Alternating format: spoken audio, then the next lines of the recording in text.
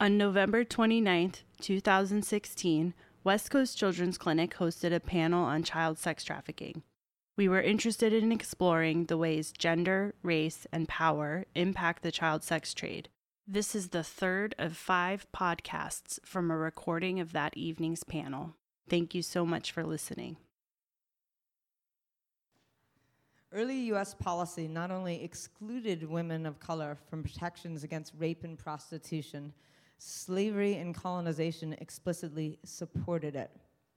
An 1855 court case called Missouri versus Celia, a slave, ruled that rape law did not protect Celia, a 19-year-old who was raped by her owner since she was 14, because she didn't meet the legal definition of a quote-unquote woman.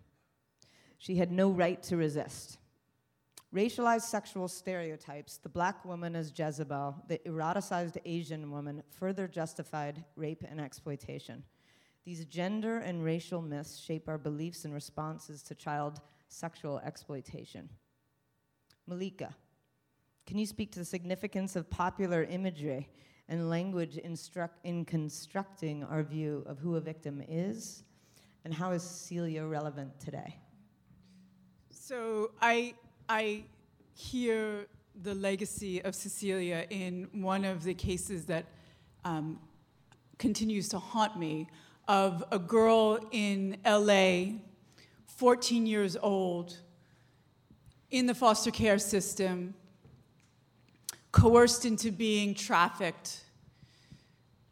In the car one night, law enforcement comes upon her and the buyer, pulls her out of the car, calls her a dirty black bitch, puts handcuffs on her, throws her into the police car, and allows the individual, the adult male who purchased her, to go free.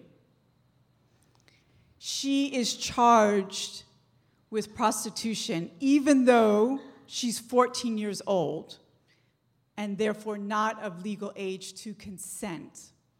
She's charged with prostitution and therefore not seen as a victim. She's not afforded the protected status of victim or of child, right? Or of child. Ta-Nehisi Coates talks about how the black body has been subject to state-sanctioned terror. But the black and brown female body has been rendered communal property. And so when our girls of color are bought and sold for sex, they are not construed as victims. They are not treated as children. They are criminalized. 1,000 children every year are arrested for prostitution. Even though they are minors, even though they are not of age to consent, 69% of those children are African American. So who is allowed to be understood as the victim of sexual violence? And who is seen as unrapeable, right? And those are entrenched racial mythologies and narratives in this country. That the black and brown female body is communal property, that she is Jezebel, she is Sapphire, and therefore she cannot be raped.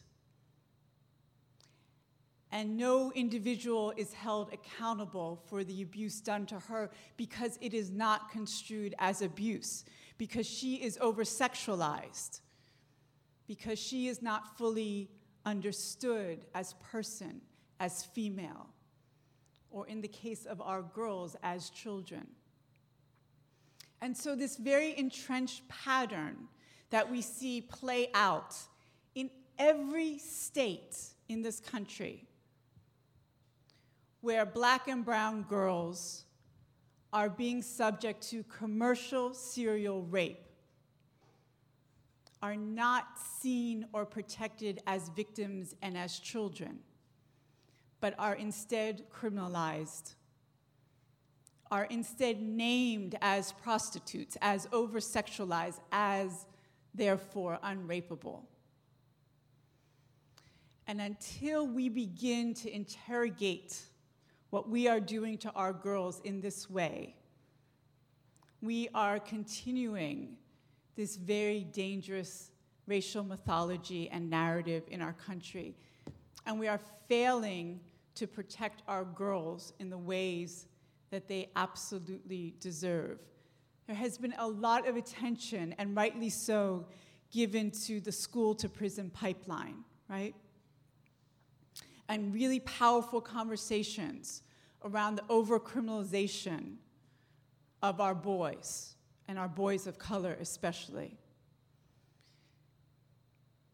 What has to also be recognized around that narrative is that our girls of color, our black and brown girls, are also being over-criminalized.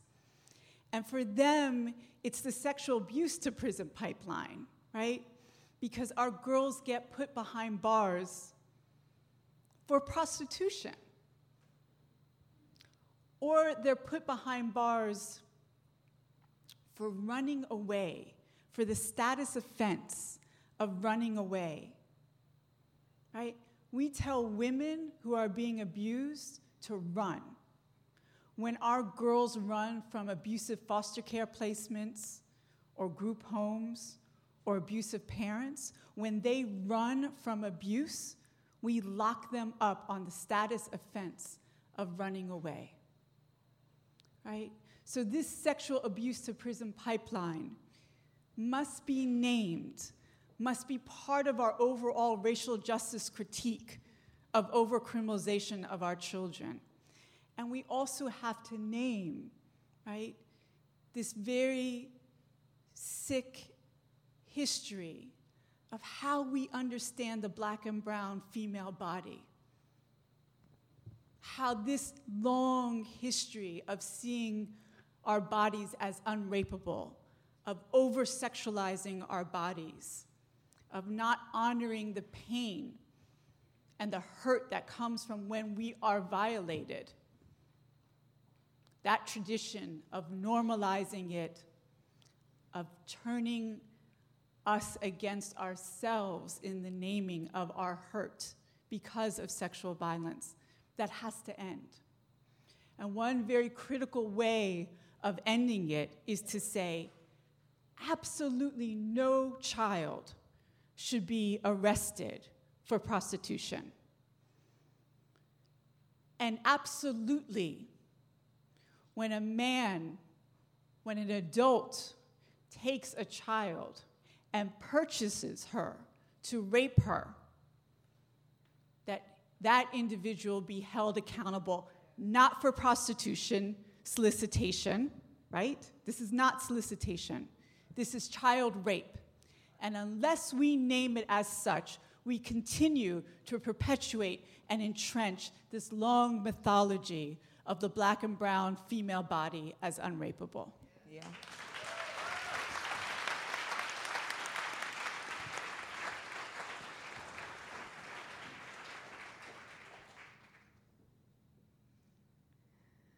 District Attorney O'Malley. Nancy, that's cool. Right now, you're in the process of charging 6 Bay Area police officers for their involvement with a sexually exploited teenager. You have a counterpart in Contra Costa County that has declined to prosecute. How do you think gender, race, and power show up here? Well, I'm not going to talk about the case we're prosecuting because I have to try our cases in a courtroom. So I'm going to be very careful about not speaking specifically about the cases that we're talking about. And I'm not going to comment particularly about the counterparts in not just one county, but 2 counties, because they make their decisions. So let me talk about what we are doing and why and where race and power and gender play into that. that just in general, and I will speak about first in general, a police department like the Oakland Police Department that had someone like Holly Joshi really guiding them for 10 years to educate and sensitize them about the victimization of children who are being put into the position of being raped for money. A, it's against the law, and B, that one of the things that Holly and those of us that work closely in our community here in Alameda County spent so many years talking about is the victimization of putting the face to the person who is being, the child who's being raped. So from a position of power and authority to exploit that in order for their own personal satisfaction, I find morally reprehensible. I think that, especially when we talk about law enforcement, or in this county, we've prosecuted a judge, we've prosecuted doctors who work with children, we've prosecuted lawyers who are going to court to represent children. It is that level of knowing how the impact and how wrong it is, and then secondly, taking advantage and adding to the layer of trauma that child is going to experience as a result of that encounter. So that abuse of power, to me, is so significant, maybe even more significant than somebody who's driving down the street. I mean, it's all bad, but to take the power, and from the victim's perspective, to say, this is the person I'm supposed to run to when something happens to me, and now they're the ones that are exploiting me or raping me, does so much damage to the psyche, so much damage to the ability to trust anybody. And one of the things we do know, and we've heard from many, many young people, thousands of young people who have been trafficked, is that their ability to trust the adults, to really care for them, to really love them, to really want them to be healthy and well, disappeared.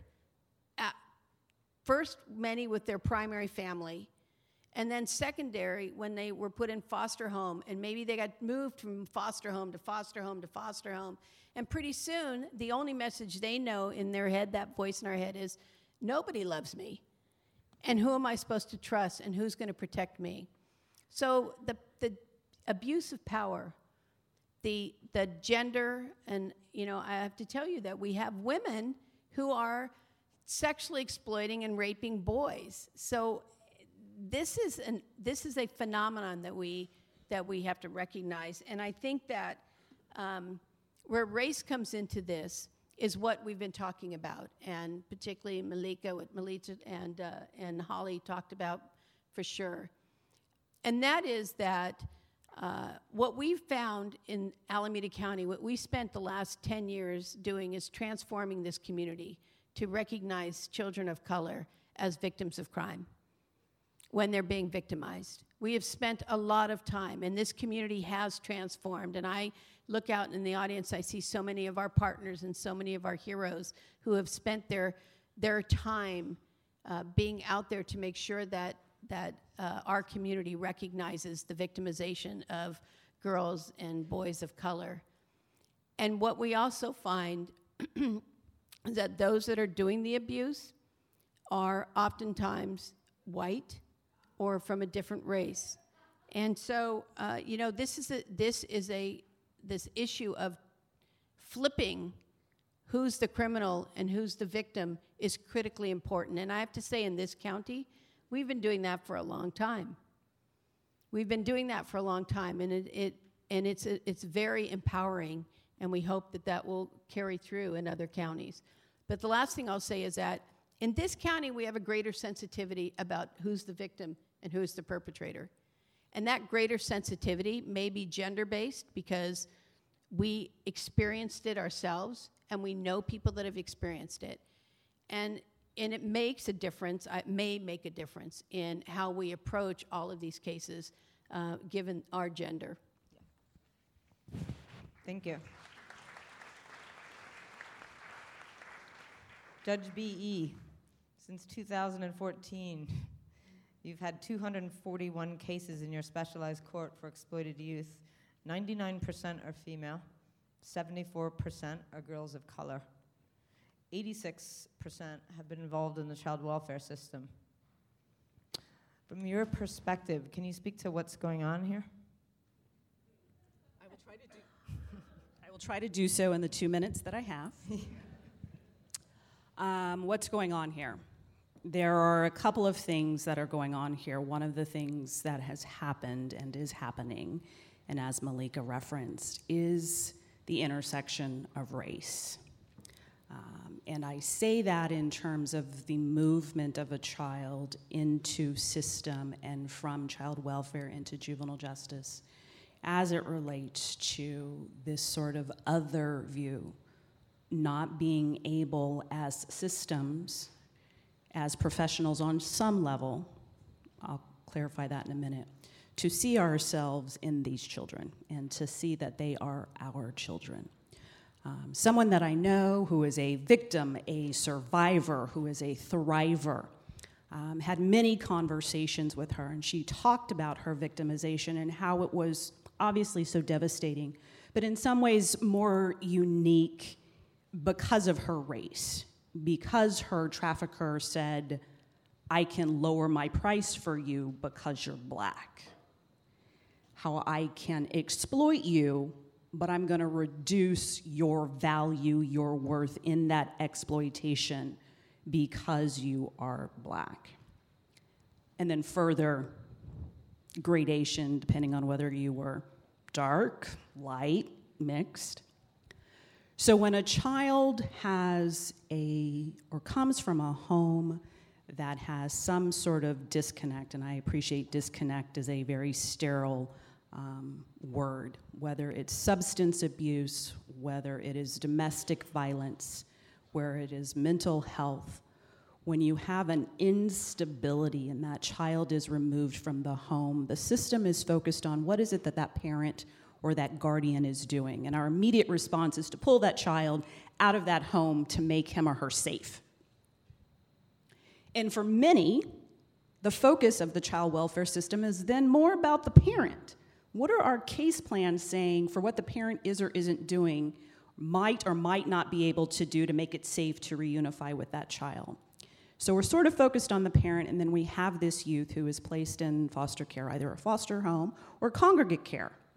And for the many reasons that many of you know here tonight, the instability of that foster care placement, that ability to be moved 7 times in 3 years and 8 schools, when you don't have a sense of connection, when you don't have that trusting adult who you can say, I'm gonna raise my hand because something's wrong here and I don't know who to go to.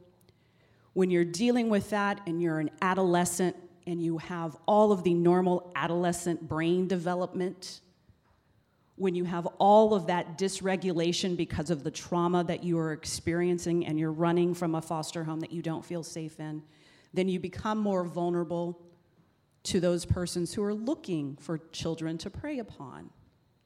I'll take care of you, honey. You need somewhere to stay. I'm going to do that for you. I'm going to bring you in. I'm going to make you comfortable, and then I'm going to flip the switch.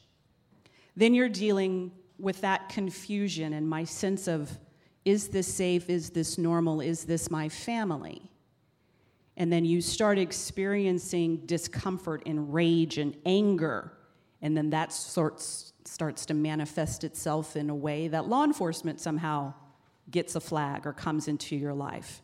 So this sort of sexual abuse to prison pipeline, because this child is simply trying to make sense of a world that makes no sense but is normal to them, pulls and pushes them too often into system, into child welfare, into juvenile justice, and then again for too many, graduating into the adult system. So part of what I see going on and what is happening is because we are good at generalization. I'm going to make this child safe, I'm going to remove them from the home, and I'm going to put them in foster care. And that'll take care of it. The child will be safe. And then I know that didn't work, but you acted out. You blew out a window in a group home. You hit another kid. You stole someone else's phone. Now I'm going to take you to juvenile hall. So this sort of graduated experience when you're just trying to figure out how to be a child and what that really looks like on a mental, physiological level. Yeah.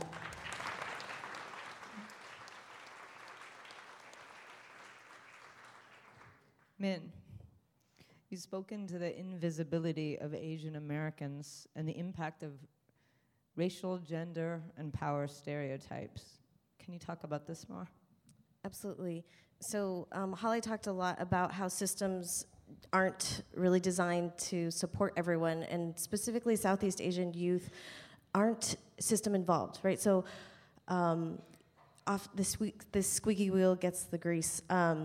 Kids who act out. So to address a specific stereotype, if kids in an Asian American community are trained to be super obedient and respect elders, and at school are not acting out or aren't running away, then they aren't going to be seen as potential victims. There are certainly youth who are also acting out, but it is easy to use the model minority stereotype to say, oh, well, those kids will get it taken care of at home. They've got strict parents. That's just how immigrant families do it. Don't worry about them. I want to address also the historical roots of the stereotype as Asian women as docile and easily raped and easily dominated. So we had the US setting up comfort stations for military people. Globally, we've got mail order brides, we have geishas, we have this, we have Miss Saigon, this musical that basically says that it's, a love story tale for a 17-year-old girl to be selling herself. So there are a lot of cultural supports for this idea of Asians are forever foreigners. They don't know how to speak English. Those massage parlors that you see every 100 yards, people just want to be there, right? And so there's constantly this idea that, again, these are not potential victims. They deserve it, they want it, that's just who they are. People are just born slutty, right? Like, you're born, I just had a niece born and she was 7 pounds. You're born 7 pounds or you're born a slut. Like, that's our actual idea. Like, people are just born this way and they just like being raped. There's also kind of this idea around the Asian Pacific Islander community that we don't experience racism. We talk about Black and brown youth, but often it's about the Black community, the Latino community, maybe the Native community. But as an Asian American, I was born here in the States. I can't tell you how many times I get asked, where are you from? No, where are you really from, right? And so this constant idea that Asian Americans are pitted against the Black community rather than part of the Black Panther Party and always been aligned with the African American community. Similarly, recently there's been talks about the internment camps and really looking at how Asian Americans are seen as a threat to other communities of color. And there's something else I was going to say that I'm forgetting. Had to do with pitting against the African American community. I wanted to make a statement about this slavery narrative. So I'm really glad that we're talking about how slave masters raped slaves and this concept of the Jezebel, and it's okay to rape someone. In fact, they deserve it, and it's better to be the house slave, right, than the field slave. Now, as an Asian American person who identifies as a survivor of slavery, I want to just acknowledge that in this US context, that means something different. I will never know what it's like to be a Black person in the United States. However, all the slave narratives I've ever read comes closest to my experience. So I want to be really careful about using that. We need to recognize the historical roots of slavery and child sex trafficking and how it affects girls of color, and how Asian Americans and Asians have also been enslaved. But we need to be really careful about using that terminology and having it associated with white slavery and what does that mean, and having that term misappropriated.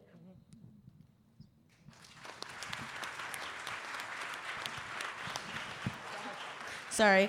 The other thing I wanted to say is we also need to call out this concept of let's save the cute brown kids abroad, but let's not address the brown kids in the United States. Yeah.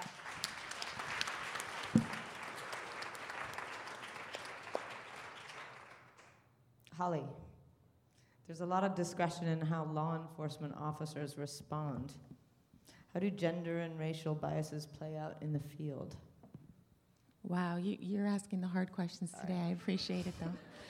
This is really one of the first panels that I've been on in the decade that have been on panels discussing sex trafficking, which we're just really going at the tough conversations and really highlighting gender and race specifically, because in my experience in the movement, we've really focused on talking about the commonalities and not talking about race. And I've gotten criticism often from other folks that are in the movement, that are well-intentioned, that believe that when we do talk about race, that it's isolating for certain folks that are either in the audience or in the movement. And for me, I can't accept that lens or that narrative, because in order for us to really come up with solutions that make sense and that are survivor-centered and that are going to be impactful, we have to really address what's happening, and in order to address it holistically and to treat and respect the whole person, we have to respect the whole experience. So I know that's not your question, but I wanted to say that. As far as how it shows up in law enforcement, I think I touched on it in the first question, just regarding the ways in which gender played out in an arrest of a female, no matter her age, and the sight and release of a male. I mean, law enforcement is given great discretion, and that's one thing that, as we have a conversation as a nation just about law enforcement in general, and changing policies and changing procedures and changing laws and holding law enforcement accountable to things, one of the things that we really also have to acknowledge and have really deep discussions around is law enforcement culture, and how do we change that? Because someone famously said that culture will eat laws for breakfast, right?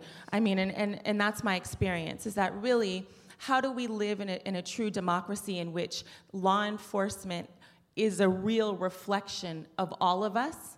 And that's a large discussion around what is it that law enforcement should look like, act like, be like, represent, and what is the job that we want a 21st century police department to do? Because that, right now, we haven't had that conversation, and we haven't identified what it is that we want a 21st century police department or police officer to look like. And when I mean that, I mean, what skills do they possess? What mentality do they have? How do they move in the world, and how do they see themselves in the work? And how do they see themselves as community servants?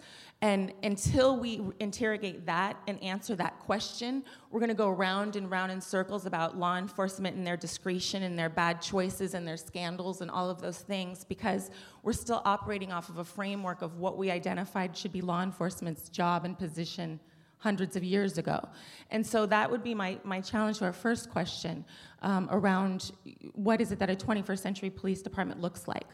And in my opinion, law enforcement officers really need to possess skills that mirror social work, or teachers or nurses and the helping professions.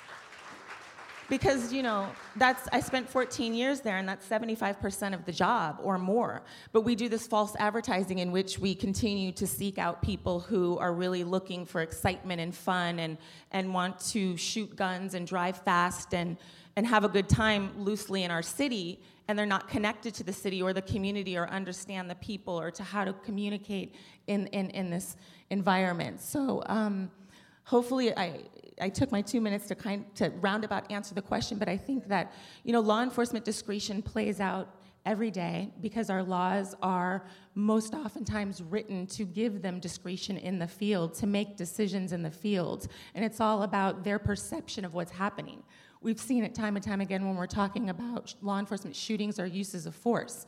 It's very difficult to charge or convict law enforcement officers for shootings that, as society, we don't feel are justified, because really the law gives them the discretion and the ability to just be able to explain that they felt threatened or that their life was in danger, and that looks very different to different law enforcement officers, depending on, again, what skills and experiences they bring to the table. And I'll just real briefly say that I was one time on a scene, and I was a rookie cop. I was really new, and I was in the neighborhood in East Oakland where I grew up.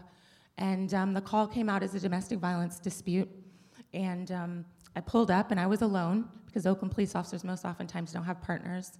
And I was young. I was in my 20s, and I was my size and everything. And I pull up, and I see a very large black man pacing back and forth in front of his house. And he was clearly upset, kind of talking to himself and cussing under his breath about whatever had transpired in his house with his wife. But I got, some distance and just engaged in conversation with him, and we were involved in this conversation, and me kind of trying to de-escalate to find out what was going on. And a male police officer, a white male police officer from outside the city, pulled up in his police car, came running out, and the next thing I know, the guy was tased and on the ground.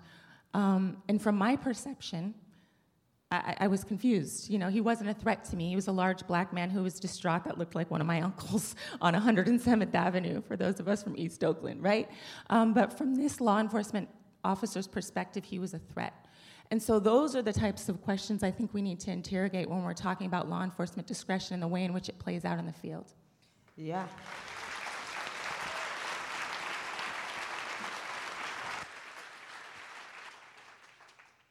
Thank you for listening to this podcast. For more information about West Coast Children's Clinic, visit www.westcoastcc.org.